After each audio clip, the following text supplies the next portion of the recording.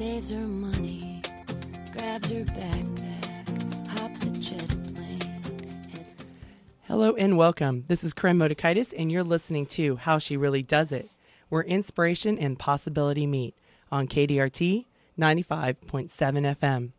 I believe there are many ways to live life. I believe there are many journeys for us to take. We can learn from others to see what is possible for ourselves. I believe there are many possibilities for all of us, not just the ones who've acquired great success, but including those of us who have stumbled, lost our way, or only saw closed doors. With this show, maybe you can now see a glimmer coming through the windows. I call that the windows of possibilities. Each week I bring a guest onto the show who represents those possibilities. They too have had their own struggles and their own uncertainty, yet somehow they have found their way. My guests are an example of what is possible when you continue, when you leap, fall down, and get back up. I invite you into the space so you can ask yourself, if that is possible for them, what is possible for me? Really, ask yourself that. Join me each week for inspiration, entertainment, and empowerment. You can sign up for my weekly newsletter at www.howshereallydoesit.com and get this interview as well as other interviews delivered directly into your inbox. Former think tank exec, business strategist, publicist, and one of the most popular and original personal development and career advice writers online, Danielle LaPorte, is back with us today. She is reframing popular self-help and success concepts into her apathy-kicking, integrity-infusing guide to defining success on your own terms in her new book, The Firestarter Sessions. Danielle, hello and welcome back. Hi. You know, your introduction is like a meditation about possibility. It's great. I felt like I was in the zone there for a minute. Hello. Well, thank you. You know, I think my intention with this show is to help people see that it is possible to be successful, that successful people too stumble, right? Mm-hmm. A lot of times people say, oh, well, you know, you're this life coach. You may never have bad thoughts. And it's like, no, we still have them. We just work through them. We don't let things knock us down and keep us down. Mm-hmm. And so that's why the show's an hour, so that people can really hear the journey of the guests that I have and go, oh, well, they've had their own struggles too. So my struggles don't mean it's not possible. Mm-hmm. Mm-hmm. So, well, welcome. So first off, when people love having you on the show, but one of the questions that did keep coming through is people looked, and you are so unconventional. They go, what exactly does she do besides write cool stuff that makes sense? And how does she make a living at it? Mm-hmm. So those are the questions that I was getting. So you want to know how I do it? Yes. Well, I write cool stuff and I sell cool stuff. So, you know, I have a very traditional career in some respects in that I write books and I get book advances and royalties from those books from publishers. You know, this has been going on for hundreds of years. Mm-hmm. So that's a really sort of the central part of my career, and everything I do points towards that. And just almost as an aside, I still passionately believe in printed books, and it's why the design of, you know, my latest book, The Firestarter Sessions, was so important to me. So there's that. I also speak. So again, that's really traditional. Mm-hmm. I get my high heels on and I rock the mic and I get paid big bucks to talk to lots of people. It's great. Mm-hmm. And then I sell things online. So I have a digital program called Your Big Beautiful Book Plan, which is about really approaching your creativity as a business plan and how to land a book deal out of that. And before Your Big Beautiful Book Plan, the Firestarter Sessions was a digital program as well, audio, video, and then there's always little stuff. So I'm going to roll out a few like audio programs, like, you know, $5 per audio meditation, those kind of things. And when you do that and you have lots of subscribers and a great audience, then, you know, you can make a living. I can buy a hot tub now. Mm-hmm. Well, and so this is common with a lot of guests that I bring on. Has the internet allowed you to do a conventional business a bit differently because now you are your own distributor of your content. Oh, freaking phenomenal. I think this is one of the most exciting times to be creative. There is no middleman if you don't want one or need one. You, in moments, you can be in the publishing industry. And personally for me, psychologically, I'm wired to talk to lots of people. I'm interested in mass communication. So I feel really at home online.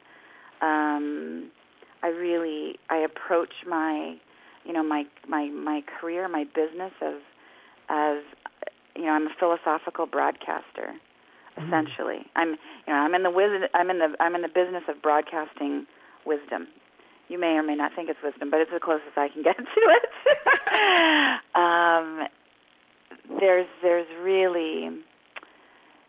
There's no excuse to not get your stuff out there. Awesome.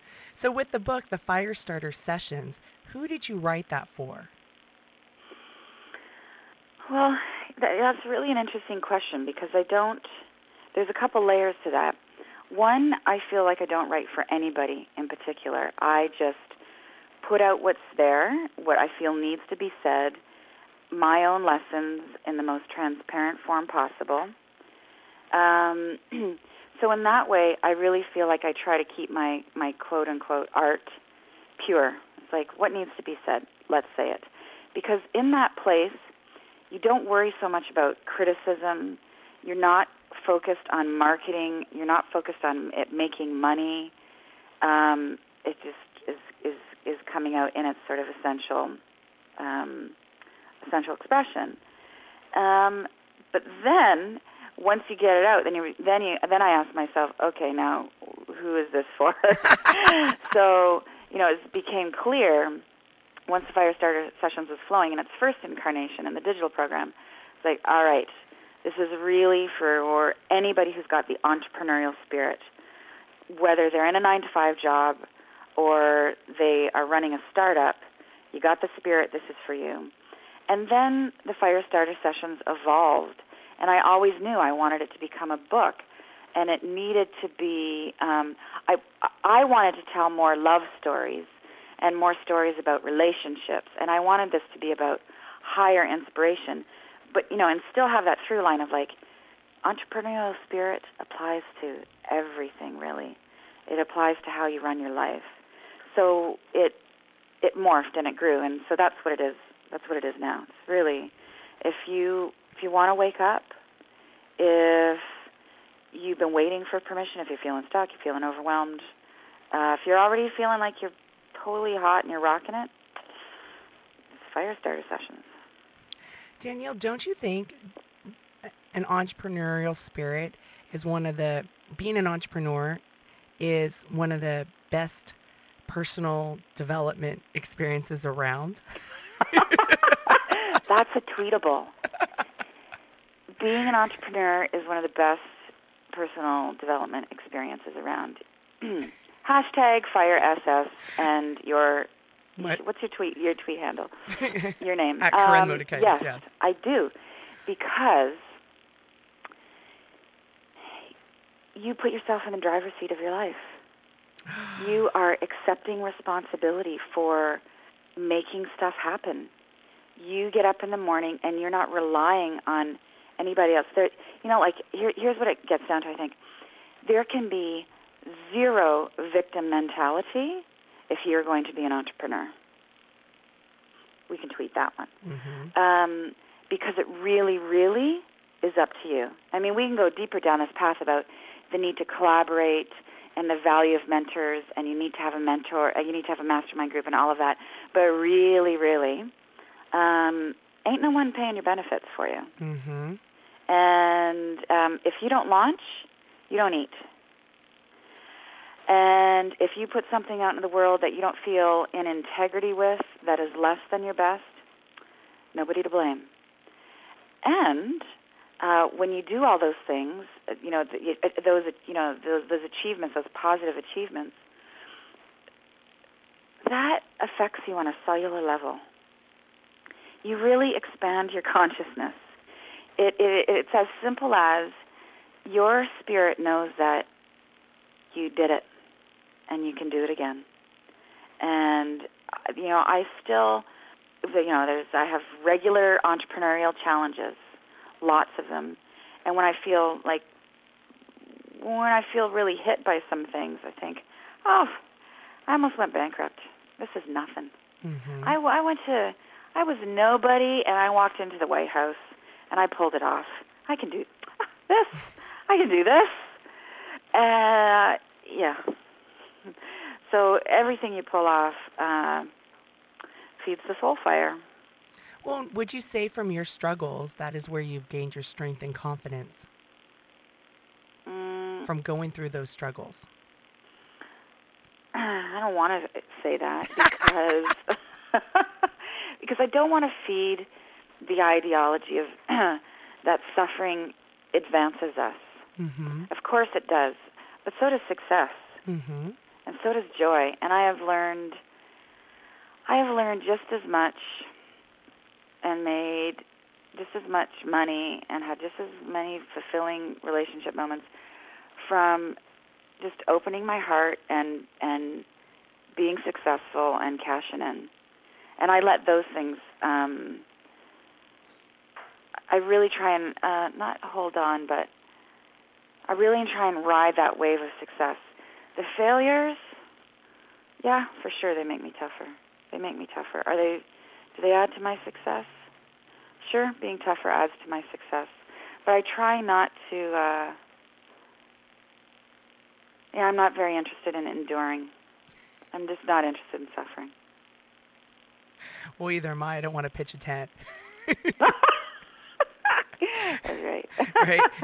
It happened, but okay, what can I do and move forward? And even, and I think even in the times of success in my life, there was not that there was the suffering in the traditional sense of suffering, but there was a nervousness, right?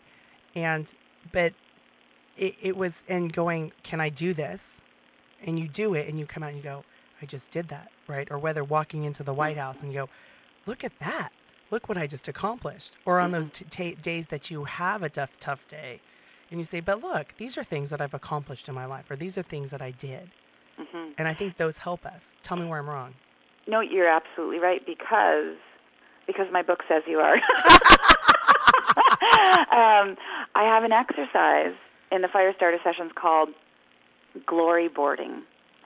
And the idea with glory boarding is that basically you make your resume of awesomeness. And instead of, because what happens is at the beginning of something, we tend to think of all the things we screwed up before, all the reasons we're not qualified. Instead, I think you should create a list for yourself of all the things you have pulled off, the things you've earned, the money you've raised, the people you hired, the things you launched, your accolades, your degrees, your awards. Just get them all out, just like a big blow your horn document, vision board, whatever. And that's your touchstone, not what you haven't done, but what you did do. That is very cool to have that, because then that changes your mindset. Yeah, you feel you have just supported yourself. Mm-hmm. No victim mentality in that. Mm-hmm. And that's important, because then when you can change your mindset, you're going to look for more of that. You're going to look for more evidence of how you can be successful, right? Instead of shutting down. It's a great point. Yes, you will look for more evidence of why you rock. It also clears your mind to see how great other people are. And you are more prone to celebrating other people's success.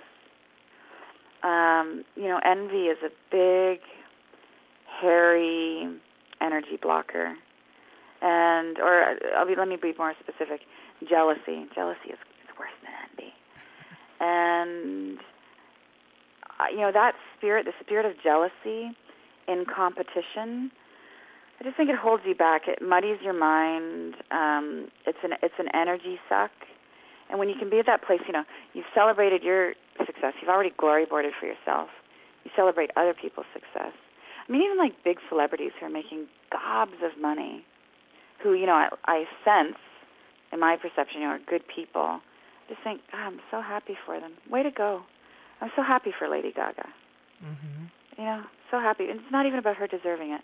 Just so happy for her. I'm so happy for all my friends who are rocking it. Just, yeah. Yeah, and I feel more creative in that place. Have you always felt that way? Naturally a cheerleader, for sure. I think I got something when life was handing out like the rah-rah gene. I got in line. I love cheering other people on. Have I always felt that way? I think so. Yeah. The dark side for me has been comparison.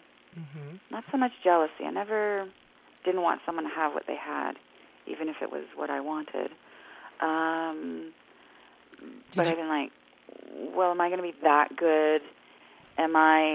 What is that audience going to think of me? Like someone asked me a few weeks ago, why I haven't done a TED Talk yet. Mm-hmm. Like, well, they haven't invited me. And the very thought of it makes TED would be this mecca for my business, mm-hmm. my industry. And I immediately go into that comparative thing. It's like, would I get the laughs? Would I be moving? That's a pretty highbrow, sophisticated crowd. Am I too woo-woo? And, that's fear talking. And I respect my fear and I listen to that fear. But that's not what's going to move me forward, that's for sure. Mm-hmm. And so with that, you talk about feelings in the fire starter sessions. Mm-hmm. And why is that? I mean, I think, isn't that an example of why feelings and what you feel are so important? Because if you feel fear, that can stop you. Yeah. My sermon around feelings is about having our relationship to goal setting completely screwed up. And I'm so tired of bucket lists that just talk about wanting to get a house with good lighting and wanting to run a half marathon. Those things are great. I want those things too. I want linen sheets and I want a great car and I love everything this world has to offer. I want I want a house in Santa Fe and I want to take 20 friends to India. Okay, but I want all of those things and the things I want to achieve, bestseller lists, books sold, speaking gigs, are because I want to feel a certain way. And my broad sweeping psychological declaration is that I think everything we do is being done because we want to generate a feeling. With the food we eat, the things we buy, the clothes we wear, the people we hang out with, the job we do, whether we like it or not, we're doing what we do because it creates a feeling, an emotion in us. So why not get clear, really clear, on how it is that you really, really want to feel? And, I was talking about this with an agent once, a literary agent, and I'd written this paragraph to support my theory about how, Mother Teresa did what she did to feel a certain way. And Bernie Madoff, who's, rotting in jail because of ripping millions of people off millions of dollars, did what he did to feel a certain way. And the agent said to me, you can't say that. You cannot put Mother Teresa and Bernie Madoff in the same paragraph. So, well, I can, and I did, and I will, and I'm going to do it again, because this is the whole point. It doesn't matter who you are, rock star, criminal, kid, it's really all about feelings. So get clear on your core desired feelings, and your business plan, your to-do list, your bucket list, should be about generating those feelings, period. And that is my theory, and I'm sticking to it. So, Danielle, I have a question. So sometimes, people think of success and they think it's that house or that trip or that car, right? Or that certain amount of money or whatever on that bucket list or running the marathon, whatever it could be. And but then they get to that place and they find out that it's not what they really wanted. Yeah. Is that because there's a disconnect that they are thinking that those things are going to bring them that feeling instead I think so. Okay. I think so. And I leave lots of room for mystery. Mm-hmm. Who knows what life is wanting to teach you? Who knows how your soul wants to grow? My experience is life almost always has like a better plan in store for you. But I think the emptiness when you get there could be because you're chasing the dream for the wrong reasons. And I also would pour on a heaping dose of self-compassion in that, which is, I think, the dreams you're dreaming presently, they fit who you are today. They fit who you are today.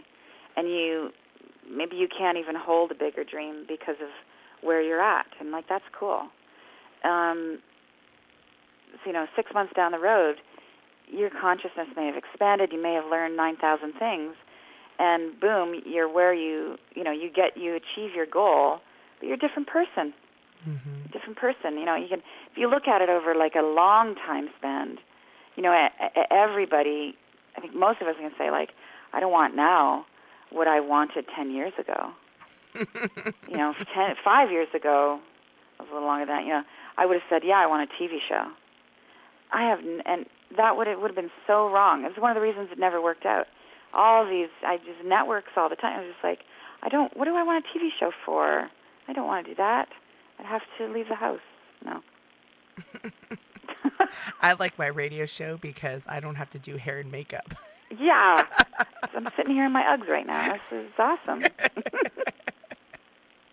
And so when you were writing your book or getting ready to write your book, was there a certain feeling state that you were wanting or that you were being in as you were writing this book? No. Yes and no. I wrote the book out of pure survival. It was two things.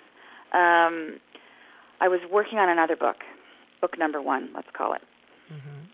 which I've just resurrected and I'm working on now. And it was not flowing. And I actually thought to myself, I've got to take my own medicine. This isn't easy. You got to do what's easy to really be of service. So I was going to put the book on hold. And then I just felt this nagging of, it's like the book, Firestarter Sessions, was talking to me. It felt like it was sitting on my shoulder, my right shoulder to be more specific, and it was saying, talk about me. You have these stories. You took all these trips. You've jammed with all these people. You got to get me out of your system. And I really felt like if I didn't get this kind of material out, I would never write this book. I really felt very clearly I had a creative window, and it was going to close. And I still, in hindsight, I still say I could have passed that. It could have been like The Child You Never Had. Mm-hmm. And so there was that. There was this creative agitation, which I now see as such a positive thing. Pay attention to the things that are bugging you creatively. They're good. It's like your muse is nagging you. And then I decided to write it very quickly, the original version, the digital edition, because my husband and I were splitting up, and I needed to make money. And so I holed up for 12 weeks in the attic, and I wrote it in the middle of a divorce. Ooh. And it ended up not being a divorce, but we did split up for a year, and then we were 4 days from signing divorce papers, and he asked me for dinner, and now we're back together, and it's totally hot, and it's great. But when I was making this book and filming, I filmed 15, 19-something videos to go with the digital experience. I didn't even know how to work MacBook Pro, what was the program? iMovie.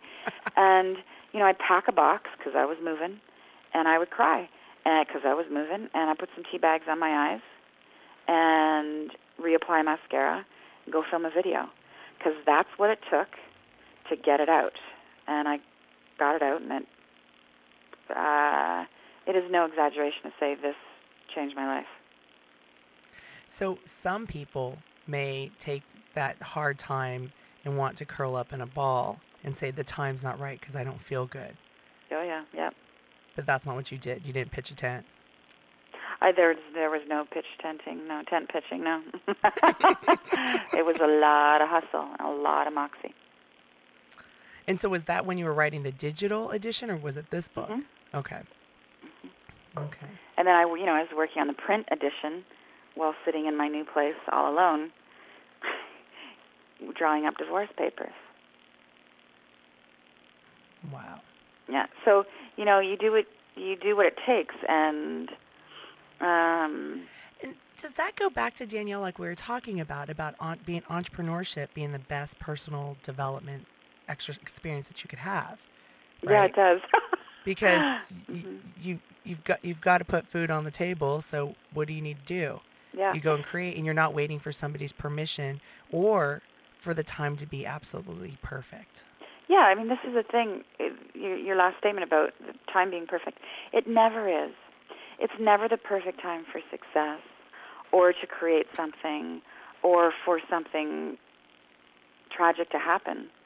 It's never the best time. It's just the time that you make it. And it's always messy and imperfect, and awesome. Some of the, I've had my best days and my worst days all on the same day. And this is not a rare thing for me. It's just, and I just see this, I see this happen with other people. Tremendous success, and somebody dies. Mm-hmm. Sorry to be so dramatic about it, but like, this is life. This is life. This is dark and light coexisting. This is a great Buddhist lesson. Nothing is permanent. So just love it all. Love it all. This is why, you go back to our point about me not being interested in suffering and how you get stuff done. It's like, even in the bad times, there's a great quote from Alan Watts, the great Zen master: "Do not suffer over the suffering." Love that. Of course it's going to hurt. Don't whine about the hurt. Just be with the hurt, so you can stay clear-minded, so you can move through it. You can navigate like a wide-awake master. It still fucking kills, but mm-hmm. you're in charge. Well, it's a big difference. And so when those days happen and I think, two things. Don't you think that people think once they achieve great success, they're now safe from those pains? Well, if they think that, they're wrong. And I think that's what creates a lot of pain and suffering, is the fact that, oh, well, now I'm here. I've achieved a certain monetary success, career success, whatever it may be, right? But that bad things can still happen regardless. I was just thinking about a celebrity the other day. I won't name who she is. And I just thought, she's loaded and she's probably still really lonely. Mm-hmm. And that's what she thinks about at night. Mm-hmm. And how many celebrities, how many famous people have, sit on the couch and tell everybody, I'm the same person I was when I auditioned for that role. The same person. And even in my little degree of, being known, people come up and say great things to me, and I say, it's just me. It's really lovely. Women will come up to me at book signings and parties and stuff. They go, oh my God, it's you. I go, oh my God, it's you. It's just me. Mm-hmm. And I put on my false eyelashes to come to this party, and we're all just bozos on the same bus. And it's a food chain, right? Like, I'm in a position where I get to give people advice, and sometimes it's helpful, and sometimes people are grateful for that. I have my crew on speed dial, and they have their crew on speed dial. Mm-hmm. The point is, like, you just cannot do this alone. Mm-hmm. You can't do it alone. And that's way more fun to do with other people, too. Absolutely. Don't you think when those people come up to you, they have a story of who you are in their head?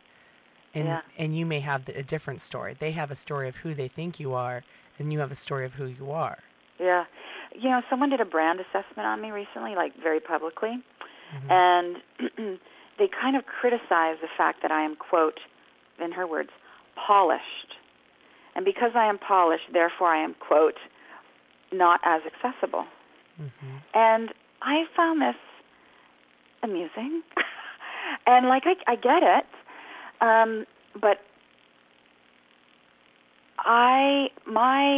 one of the reasons I'm polished and I show up with, well-produced stuff and I get a great photographer is A, I want to look good, but B, this is my version of being of service. Mm-hmm. I'm going to be my best for you, and I'm going to invest in myself so I can be of service to you. And I want you to feel taken care of. I want you to feel like I've got my shit together, therefore my advice may have some merit for you. And I can maybe spare you some tough lessons. And besides, I want things to feel elegant for people, elegant and edgy, but, whatever you get from me, I really want it to feel like it's the most nourishing, it's as nourishing as it can be. And if that's not accessible for you, then you should give yourself more credit. You should give yourself more credit and see your own polishness, your own elegance. Have you ever been afraid to be real yourself? Sure, all the time. It's always there. You teach what you need to learn. This is, and I'm less and less afraid, but at the same time, I'm constantly upping my game. There's more power players at the boardroom table now, and there's more people who come to hear me speak.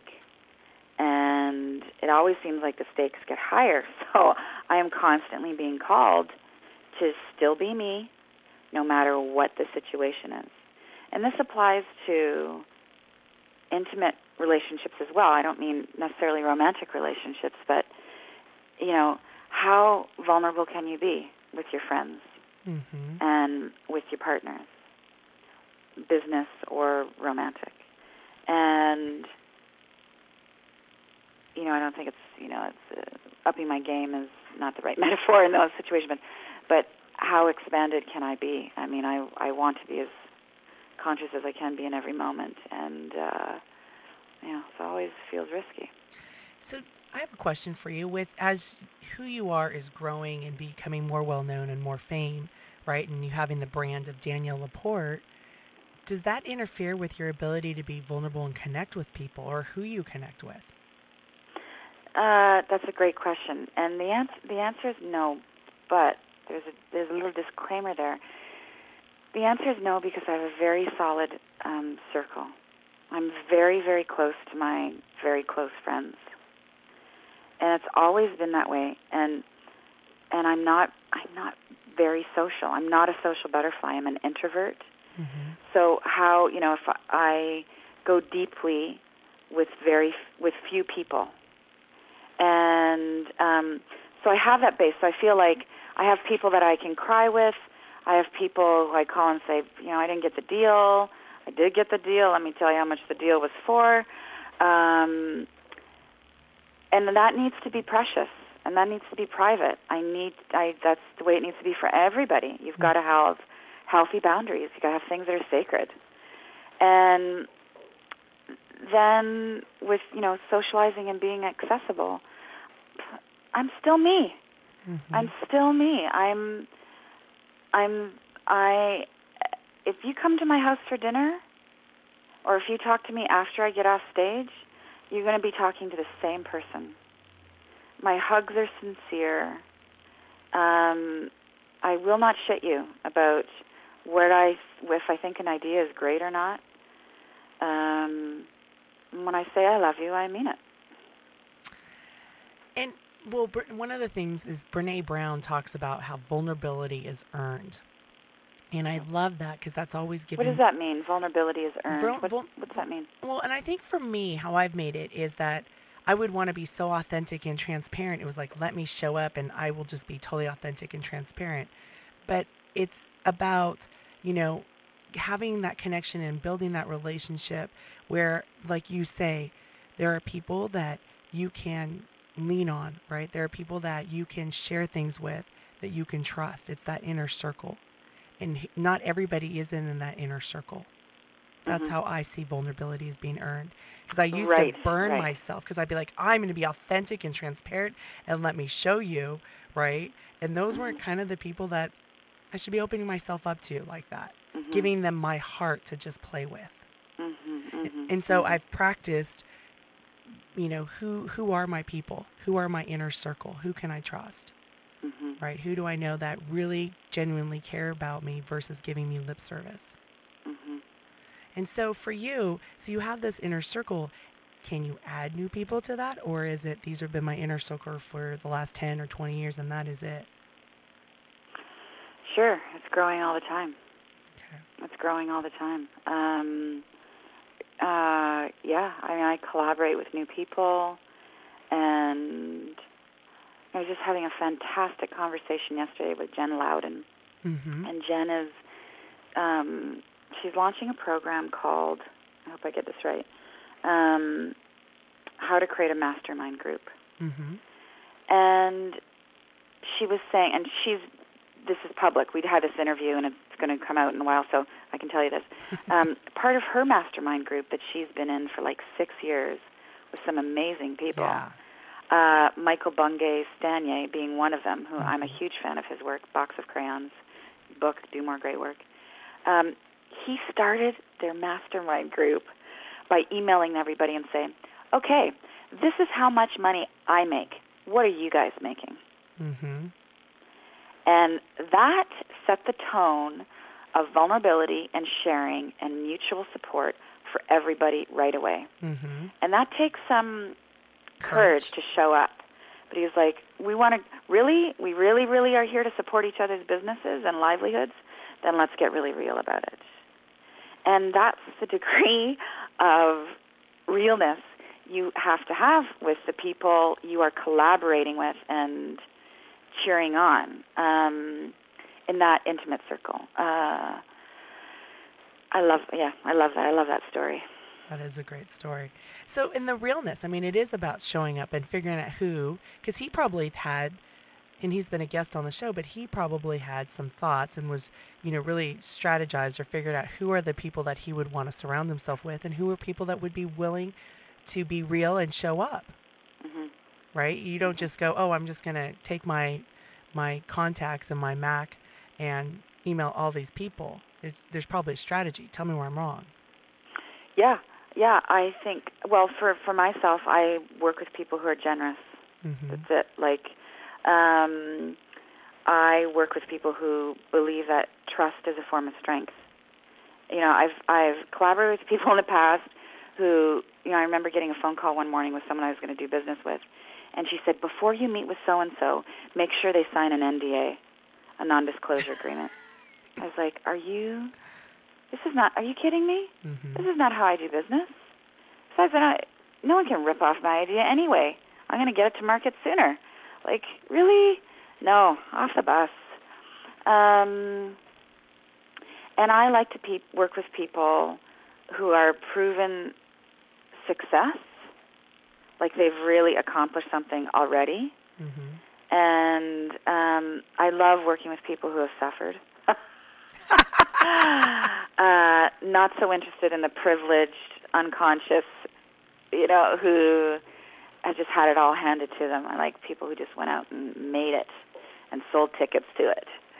And then if for the kinds of people like aren't established yet, passion. Oh my God, nothing is better than working with people who are passionate, who are just like I'm showing up, and here are my ideas.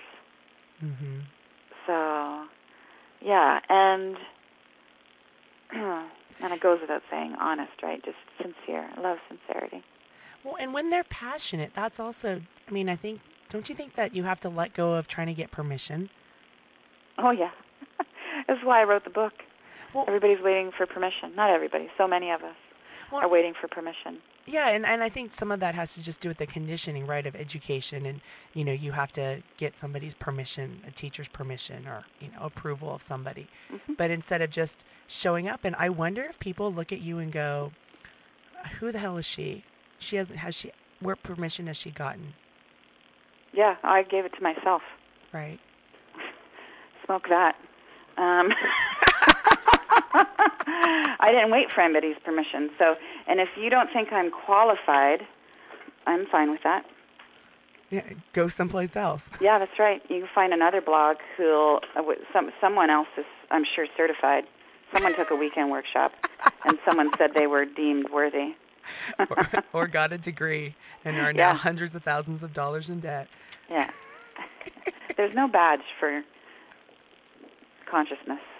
Well, and I think, because I used to work in the academic world and was formerly tenured professor. And I think one of the things is that when you finally get through those Ivy Gates or, you work for a corporation or something, it's like somebody saying, okay, you're good enough, right? They're giving that to you. And then what's happening in our culture right now is it's being taken away for the economic reasons or whatever the reasons may be. But when you're an entrepreneur, it's like you have to give it to yourself and you have to bring it every day. Tell me where I'm wrong. Say the last part again. Well, when you're an entrepreneur, you have to give yourself your own permission and bring it every day with you. Oh, yes. And there's an ellipses there. It's like, ... You do need to have credibility. Mm-hmm. And that credibility is earned, and there's like no shortcuts to the credibility. So, there's a kind of movement, a little wee phenomenon happening I see online with all these people getting paid to teach people to do things that they themselves have not yet done. So it's like, I'm going to help you, how to create a six-figure business online. When, Buddy does not himself have a six-figure business online. Uh-huh. And in one respect, like, that's okay if it depends what content you're giving people. So, like, here's the difference. Let me keep using Buddy as an example. If Buddy's service is that he's out there and he's looking for other people's ideas on how they are growing a six-figure business, and basically his service to you is information aggregation. Mm-hmm. He's hunting, and he's saying, we're all in this together. I want to make six figures this year. I want you to too. That is entirely cool. And that kind of scenario is sort of the advice I give to, startup people who want to get involved in life. It's like, I want to do this, and I want to help other people do this, but I feel like a fraud helping other people to do this. I say, you don't have to be you can be that in a way of integrity. What I have a problem with is the lie, the people who lie, lies by omission. I'm going to help you do this, and you're going to assume that I've done it. That is bad juju, and I guarantee you're not sleeping great at night, and that form of business will not be sustainable for you. So, was that convoluted, or was that you? No, you were just you're talking about a Facebook group that I was in yesterday where we were having the same discussion. And it was about, my question was, has this person made money just teaching people how to make money? Yeah. Or have they made money in a business and now are teaching that skill set to people? Mm-hmm. And that's something that, I think is important is, okay, great, you have the second seven-figure business, but is it just based on teaching other people teaching people how to make money because they come in and they buy this product from you on how to make money? Does that make sense? I feel like I'm wrapping my brain. Yeah, no, I get it. Yeah. And so when you talk about no shortcuts, don't you think, though, we live in a society that wants shortcuts? It's the overnight success story, right? Yeah. I wanted them. I still want them. You're an overnight success story. You just land these big book contracts and sell these products, launch these products, and that's overnight, isn't it? Oh, yeah, 7 years overnight, yeah. You bought your lists from somebody else. Yeah, right. I bought my list. Actually, someone ghostwrites all my stuff. It's not really me. I just need to qualify that that's a joke in case someone doesn't get the humor in that, okay? Like every word that comes, every joking. Pixel is me, all right? Where were we going with that? I just went off on that little comedy. I think tour there. I think it's about being real, right? And you were talking about how that there can be this not realness out there. So, and you were talking about passion and being real, and I think that's so important because, I don't know, were we taught as kids not to be real? Yes. And so maybe that's some of the stuff that realness is kind of a little scary for people. Because what if people don't like them if they are their most real self? Listen, it's risky. No one. So here's the qualifier: be yourself, and I guarantee you'll get hurt. And there's no way around it. Be yourself, and I guarantee you will feel more joyous, more vital, more empowered, closer to whoever you call God. You will be more prosperous in every possible way. Mm-hmm. And it won't come without some stings. Like I think Plato has a great quote. It's like, if you want to avoid criticism, do nothing and say nothing. Be nothing. If you're, do you and I talk about this before? Like if you're not polarizing people, you're not being yourself. Well, yeah, and if you're not being yourself, I mean, the great thing about being real and, I guess, offending people is that you find out that they're not your people, right? And that gives you information. I had a friend who was recently on the cover of a magazine who was very concerned about it. And he goes, well, people are going to hate me more. And I go, isn't it great that you know that these people don't like you? They're being more voice. I'm like, this is great. Yeah. You're not wasting your time. Yeah. Yeah. And then the work that you're doing, you're going to get more support from it because of this. Yeah, you're so right. Yes. Yeah. And he looked at me and I said, well, now you know who your haters are. Move forward. Because then you know who your lovers are. Yeah. Yeah. Instead of worrying about that, you're going to hate you more because you're on the magazine. Okay. Move forward. Yeah. It's not wasting time. Yeah, this is, authenticity is risky business. It is not for the faint of heart, and it is where the gold is. And so does that lead into, because I want to, before we wrap up, is to talk about suckage. My assistant, she had read your book, and we had a meeting earlier this week to talk about your show. And she's like, oh, Corinne, I've really got to work on the suckage. Because, she's a college grad. She's never been told to suck, right? That's not how you get into university. You cannot suck. You're supposed to be well-rounded. And she goes, yeah, this Danielle LaPorte, she's a really smart woman, because really being well-rounded, how can we be well-rounded? And she's, suckage. So, but that again goes against, I think, the societal conditioning that we get in the mainstream. So, yeah. Just to flesh out the point, this is like get really clear on what you suck at. Mm-hmm. And that it drags you down. It is not your zone of strength. And that is not where you should be putting your energy. And of course, we need to have a palette of strengths. But what I'm on about is I personally want to become better at what I'm already great at, because I'm interested in mastery. Oh. And that's it's what feels great. So, this story I tell in the book is I had a boss come up to me one day and tell me, and it was like I'd committed a crime. Danielle, you just want to do the things that you're good at. And because I didn't quite know who I was fully at the time, I was just getting a spine. I thought there was something wrong with that. I thought, my God, he's got a point. I just want to do what I'm good at. How evil is that? But it didn't take me long to come around. I was just like, yeah, because when I do what I'm good at, I'm in a better mood. Mm-hmm. And I'm more productive. I get more done, and I'm having more fun, and I feel alive. And, yes, I just want to do the things that I'm good at.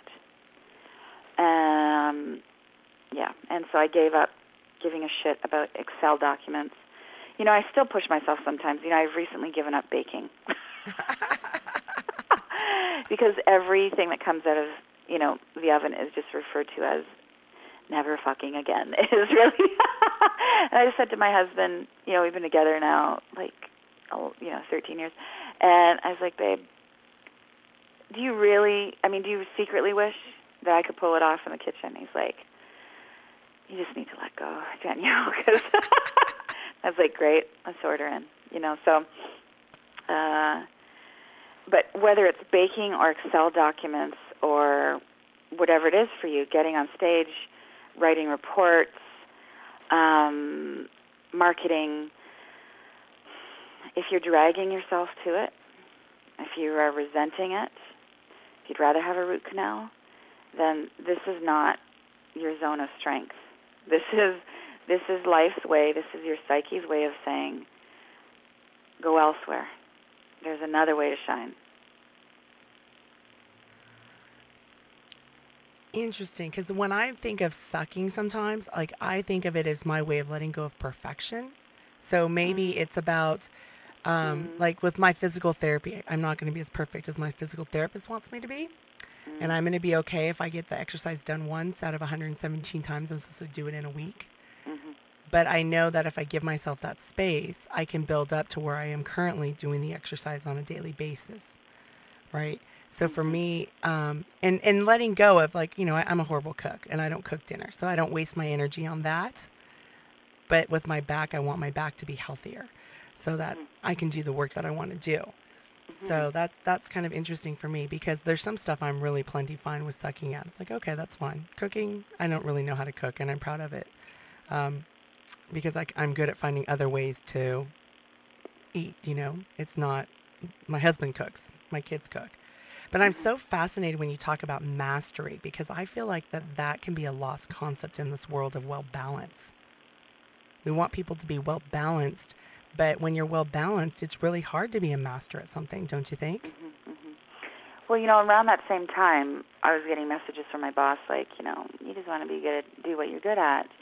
I started noticing that I was really attracted to eccentric people and people who were masters. They were specialists.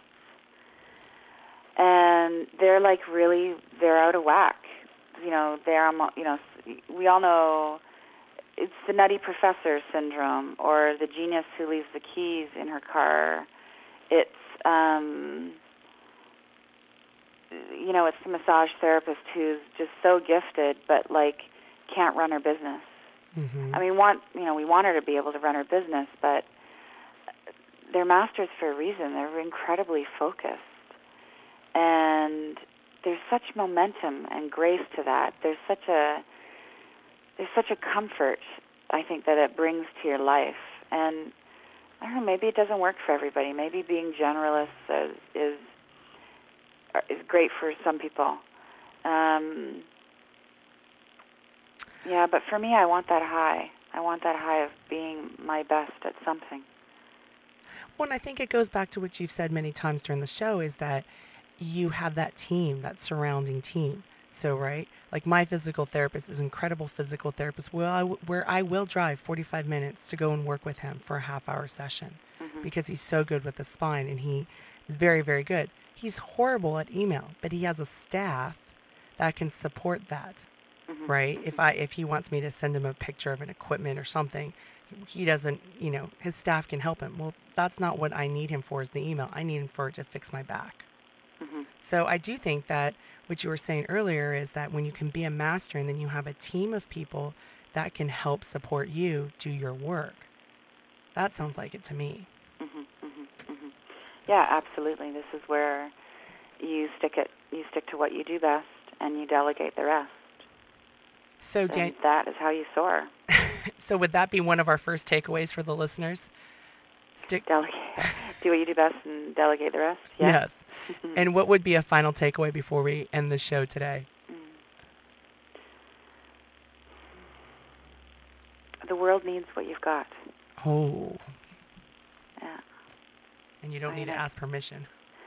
You don't need to ask permission. And that perspective is completely, you got to go on faith. You got to go on faith that the world needs what you've got. There's no data to support that. But it's the best thing to try and find out. That's true. Danielle, thank you for coming back again today. Oh, always a pleasure. Thank you.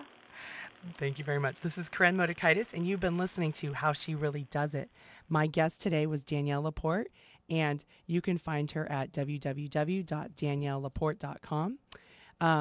You can sign up for my weekly newsletter at howshereallydoesit.com, and each interview will be delivered directly into your inbox.